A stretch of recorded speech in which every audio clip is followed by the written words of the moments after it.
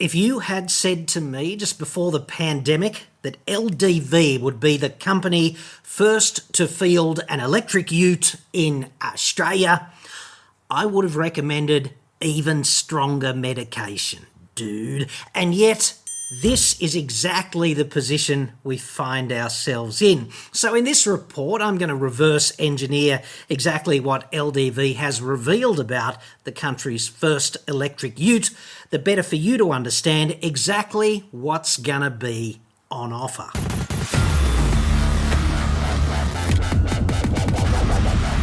I'm John Cadogan from AutoExpert.com.au, and I get new cars cheap. No electric utes yet. However, perhaps this will change in the future.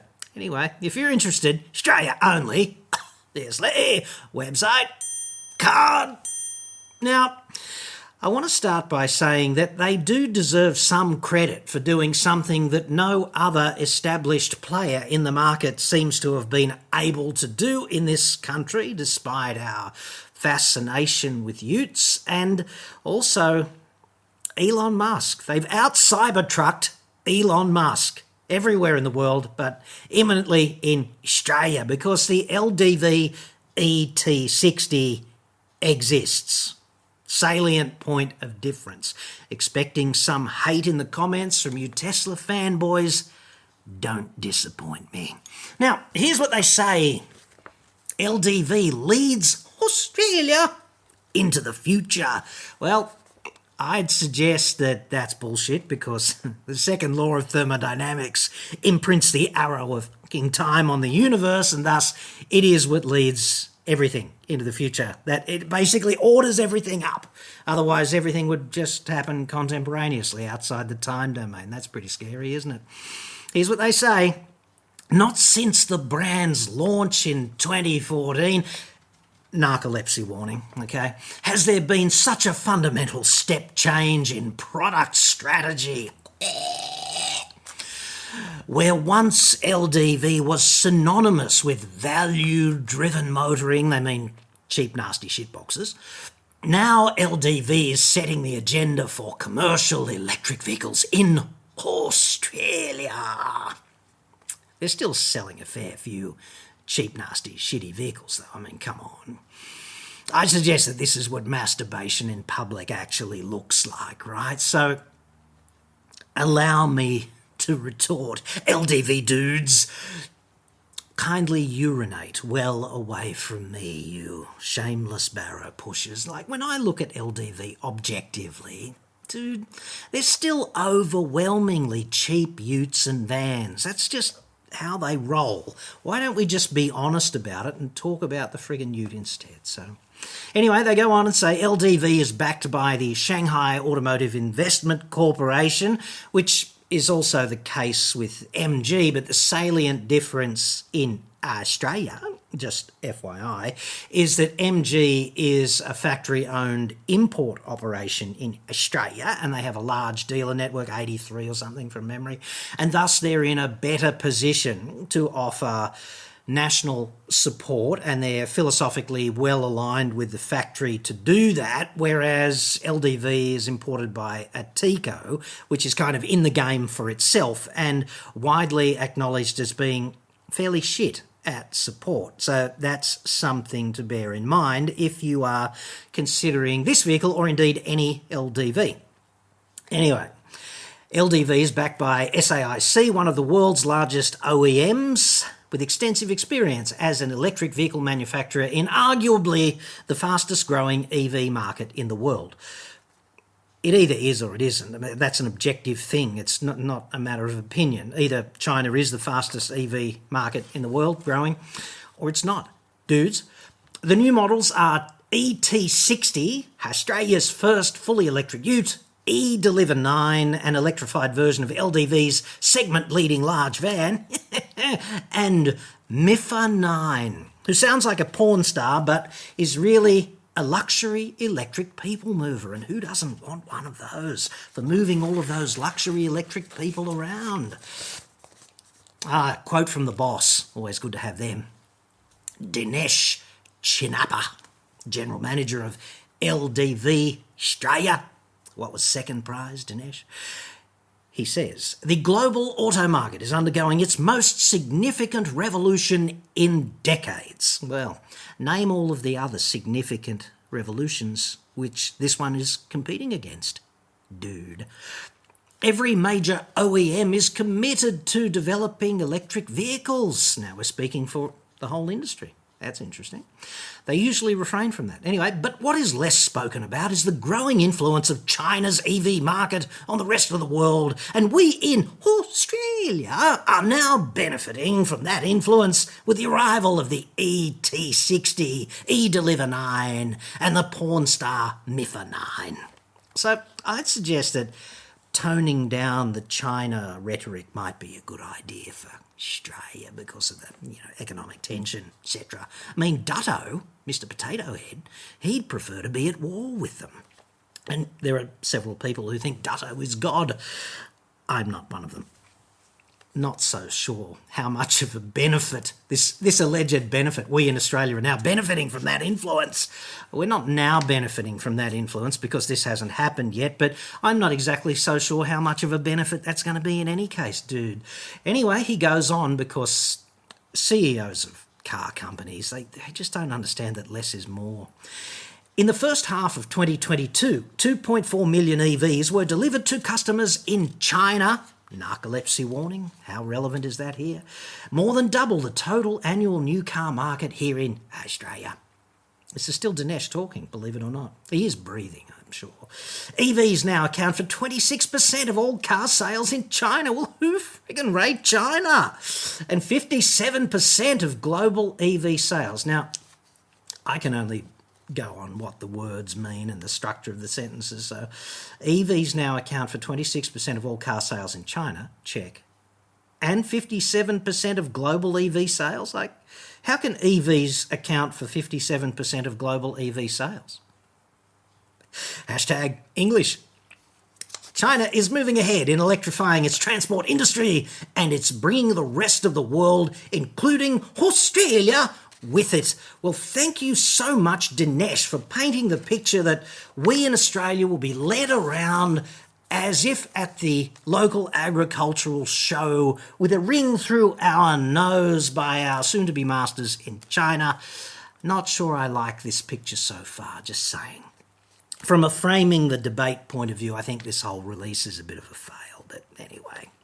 I still haven't got to what the vehicle is about yet, for example.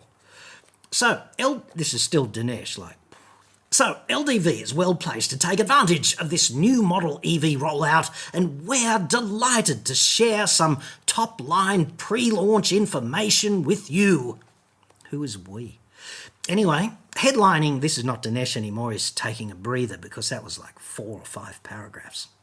Nasty business.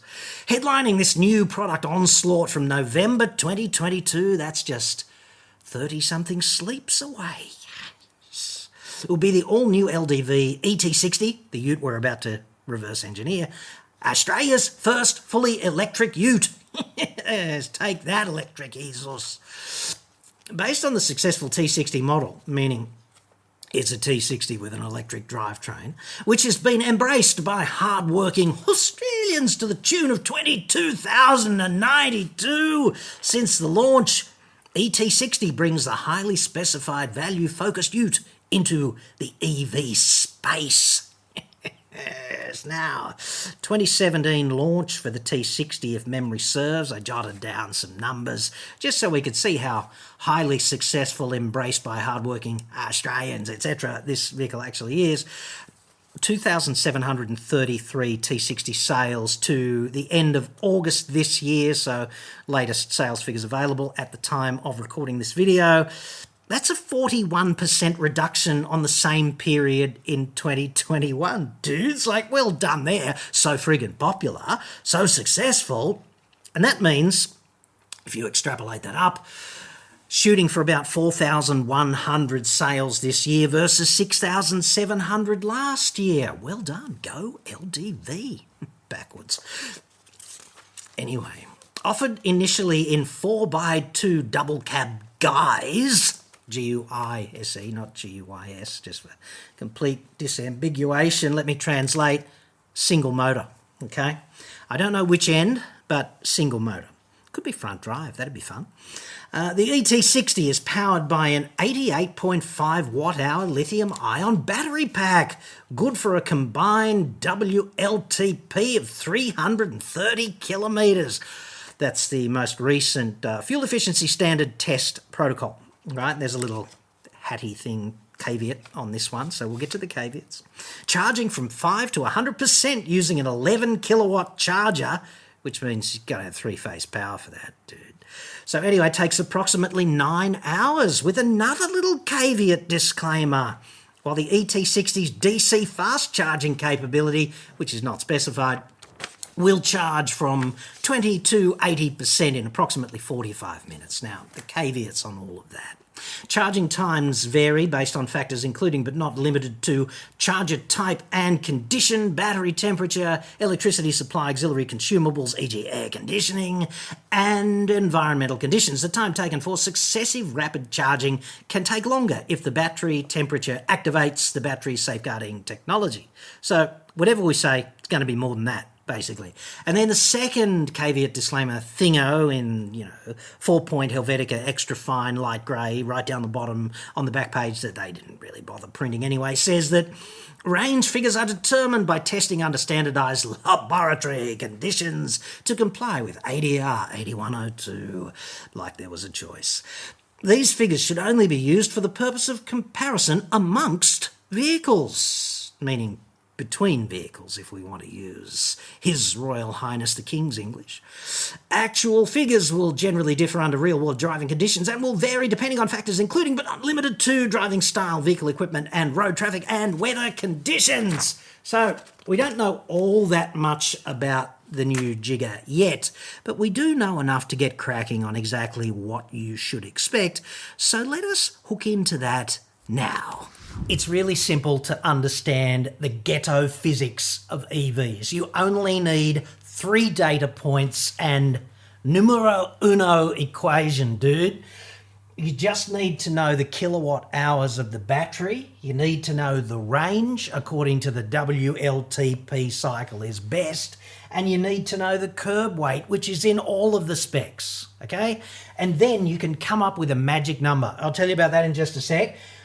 There are a couple of variables with all this stuff. Some manufacturers use the usable battery capacity as the rating, and some use the greater hypothetical total battery capacity. In other words, some capacity stays in the tank, right? Some manufacturers quote it one way and some manufacturers quote it the other way, which accounts for some variability in our magic number. And also you need to be aware that the range is quotable in some different standards, okay? You can have the WLTP one, which is the more conservative modern one, which was introduced in 2017, and it's more aligned with real world outcomes. It's not totally aligned, like still a bit optimistic, but the other one, which is the new European driving cycle, the NEDC one, it's wildly out of date, was last updated in like 1997 or something, and manufacturers use that when they want to overstate the range for dumb shits who might want to buy their product and think, oh yeah, I could get away with that. And then in reality, it's a bit confronting because the difference between NEDC and reality is so terrible, okay? So what I do here is I get the kilowatt hours, I divide it by the range in 100 kilometres. So if a manufacturer says the range is 420, I divide by 4.2 for 4.2 lots of 100 kilometres, and then I divide it by the mass in tonnes. So if it's 1,850 kilograms empty, whatever vehicle, I divide it by 1.85 because that's 1.85 tonnes. And then the magic number, which I'm calling notionally E star, right? It's the amount of energy required to take 1 tonne of vehicle 100 kilometres. And that's really useful for comparison purposes because it controls for the mass and it controls for the range. And it gives you a better idea of how efficient the design is. And it's like apples for apples. How well are we doing this? It's not unlike brake-specific fuel consumption or brake mean effective pressure, which are both sort of internal combustion engine diagnostic analysis metrics. So what we get here, okay, is three numbers, and you just have to divide them, and then you can reverse engineer other EVs and see how they roll. Now, the best example to use here is probably the MG ZS EV, because it's also coming out of Shanghai Automotive Investment Corporation. And what this means is that they'll have the same kind of top-level engineering directives, and it's more likely to be objectively comparable to go from MG to LDV and see how they roll, right? So the MG ZS EV has 50.3, but we'll call it 50 kilowatt hours of energy in the battery. It weighs 1.57 tons, and it goes 320 Ks, which is 3.2 lots of 100 Ks. And when we plug this into our magic number formula, kilowatt hours divided by range in 100 Ks divided by mass in tons, we get 10. Let's call it 10. 9.95 is essentially 10 out of 10. So let's roll with that and see how we can use that to make some worthwhile conclusions based on what LGV has already told us about the upcoming ET60. So if we said that E-star was 10 across the SAIC range, more or less, we're ballparking this, right? We're not doing the mission to Mars. We're not preparing for trans-Mars insertion out of Earth orbit or something. What we're going to do is just rearrange our magic number equation and come up with the mass, all right? So if we rearrange our magic number equation, put E-star down the bottom and put mass up the top and crunch the numbers, 88.5 kilowatt hours, 330 Ks of range, E-star equals 10, we get 2.68 tons, which is 2,700 kilos in the ballpark, okay? And if we compare that to the internal combustion version of the T60, the T60 Lux in this case, it's a delta mass of 550 Ks. So ballpark estimate based on the magic number, based on physics, all of that stuff, the ET60 is going to be more than half a ton heavier than the combustion one. And because some of you are doubtless looking at me like, oh, I don't trust that mathematics. I never trusted anyone educated. I get me news from Breitbart or whatever, right? We'll do a completely different sanity check to just see if we're in the ballpark, okay, for about half a ton. So what I did here was I said, if you get your MGZS combustion and compare it to MGZS electric with 50 kilowatt hours, the delta mass on this, like the change in mass to do that, to go from combustion to electric on the same platform, is 275 kilograms of additional mass. Obviously 50 kilowatt hours is less additional battery than 88.5, which is how the ET60 is going to roll. So we need to account for this additional 40 kilowatt hours-ish of battery, okay? And if you look at the Kona with the small battery, the Kona electric with the small battery versus the Kona electric with the big battery, then that adds 150 kilograms to go up 25 kilowatt hours, which is 6 kilograms for every kilowatt hour of additional battery capacity. And if we use that as a benchmark for how much more mass we're going to have to add to go from a 50 kilowatt hour system to an 88.5 kilowatt hour system, it's another 240 kilos, which is 515 kilograms, right? Plus, I'd suggest that we probably need a beefier drivetrain as well. But I'm happy to ballpark it this way at 515 and ballpark it the other way at 550 and say, well, a bit of a beefier drivetrain. We're looking down the barrel of 550 kilos either way, aren't we? So there would have to be something tremendously unexpected to see the mass of the ET60 be anything different than two independently arrived at sort of well thought out rational benchmarks, ballparks, whatever you want to call them. This is where we have to do a bit of informed speculation, okay, because none of these numbers are known yet, but certainly we can ballpark them because they're not changing the platform. It's the same T60 with a different drivetrain, and we're adding 550-ish kilos of additional crap. So the first thing is that if it's 2,700 kilos for the curb weight, which is essentially this curb weight of the internal combustion one plus 550, giving us 2.7 tonnes, it's going to be completely unworkable for that vehicle to maintain its 2.9 tonne GVM, because you and your lovely wife and a cut lunch is going to exceed the GVM. And that's not practical. You haven't put any shit in the back yet, right? Or your children. And it's irresponsible to leave the kids, you know. We're leaving you here at the park because regulations kind of thing.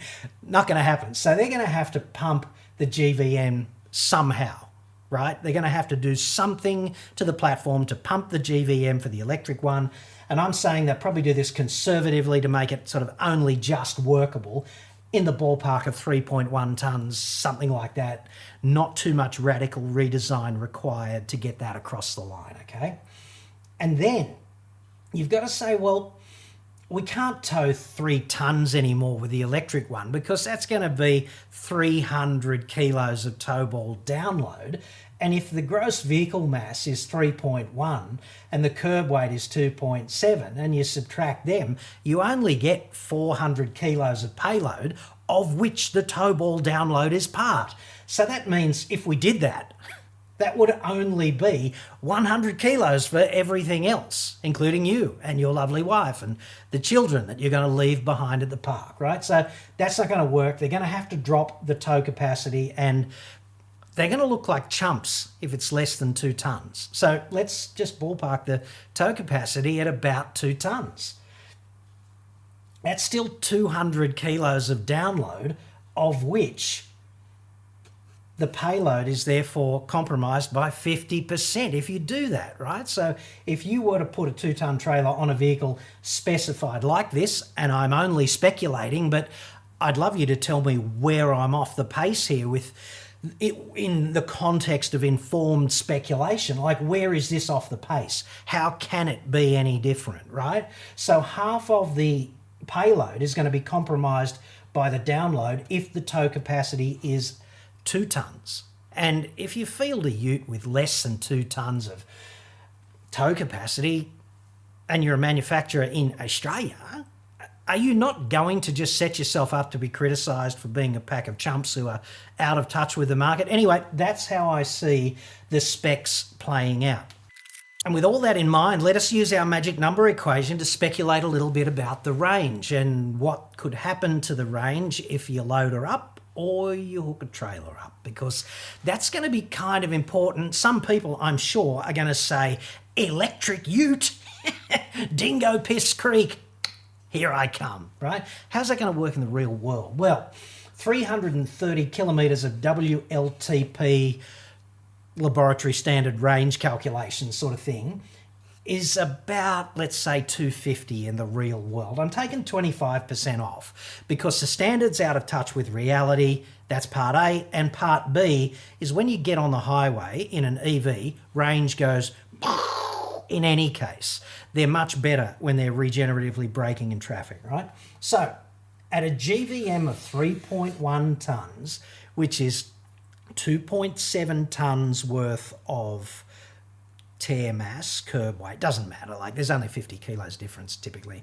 So they're much closer actually, tear and curb, in the EV world than they are in the combustion world, because in the combustion world they're different by the balance of fuel in the tank. Like the tear weight is 10 litres of fuel in the tank, whereas curb weight is with a full tank of fuel, okay? So the electrons don't weigh anything in the context of vehicle masses, so tear and curb are pretty much the same thing with EVs, is what I'm saying. So if you've got your 2.7 tonne ET60 and you add 400 kilos of you and your lovely wife and a cut lunch and some of the kids, the ones that you didn't leave behind, then how's the range going to play out? Because we've got 250 unladen. What if we add the humans or whatever else for a total of 400 kilos that gets us to what's gonna be the GVM for that car? Well, if we rearrange our equation like this, we get the range is kilowatt hours divided by our magic number divided by the mass in tonnes, which is 88.5 divided by 10, the magic number, divided by 3.1 tonnes, and we get 285 Ks, according to the WLTP number, which has got to be modified down by 25% or so for the real world. So you're looking at about 200, 210 Ks, something like that, if you load up your ute to its GVM of 3.1 tonnes, let's say. And then we could hook up a trailer, couldn't we? That sounds like fun. And if the gross combination mass is 5,100 kilos, because that's GVM of 3.1 plus 2 tonnes for the trailer equals 5.1, then we do the same process and our range turns into 174, comparing it with the WLTP scale. And if you take the 25% off for reality, 130 if you're towing. And I'd suggest if you've got a heavy thing to tow a long way, that's going to get old because the recharging points are not neatly spaced every 130 Ks. You're going to have to stop a bit early and you're going to have to stop for quite a while each time. Okay, so let's say you're a tradie and this is a work vehicle and you come back every day and the tank's a bit empty, like the tank of electrons is a bit empty, and you've got to plug in and top it right up so you can do whatever the hell it is you do during the day, cut stuff up, deliver stuff, whatever it is, mow those lawns, whatever. You've got to go from this house to that house to this house to that house to do your service calls, whatever. Then to get from 5% to 100% only takes 9 hours if you can charge up at 11 kilowatts. But of course, 11 kilowatts is predicated on you having 3-phase power at home. Most people only have single-phase power at home, and that limits you to 7.4 kilowatts, right? And the difference in charge time is going to be proportional, inversely proportional, to the difference in power. So instead of 9 hours, it's going to take 13 and a half. And that means if, for whatever reason, you get home at midnight and you're in that condition and you need to be full the next day, it's going to take until after midday to be full on single phase. And it's going to take until like 9 or 10 a.m. even if you've got 3-phase power. So to me, this does not sound like an ideal set of circumstances for everybody who might use that ute, especially if you're a tradie who uses it for work and then you go out to sport and then you come back and then you do something else and you come back at 10 p.m. Even if you come back at 10 p.m., that means you're only going to be putting 80% in if you don't leave home the next day until 10 a.m. And what I see this doing, like for example, not allowing 22 kilowatts of charging out of 3-phase, which is the hypothetical power delivery capacity of 3-phase power, right? That'd cut the charge time to 5 hours or something. But they do this to protect the inverter, okay? And the difference there is it limits the number of people who will find this a suitable arrangement. And if you've only got single phase power, that limits it again, because this is a hell of a long time to have to wait to be good to go 100% full again.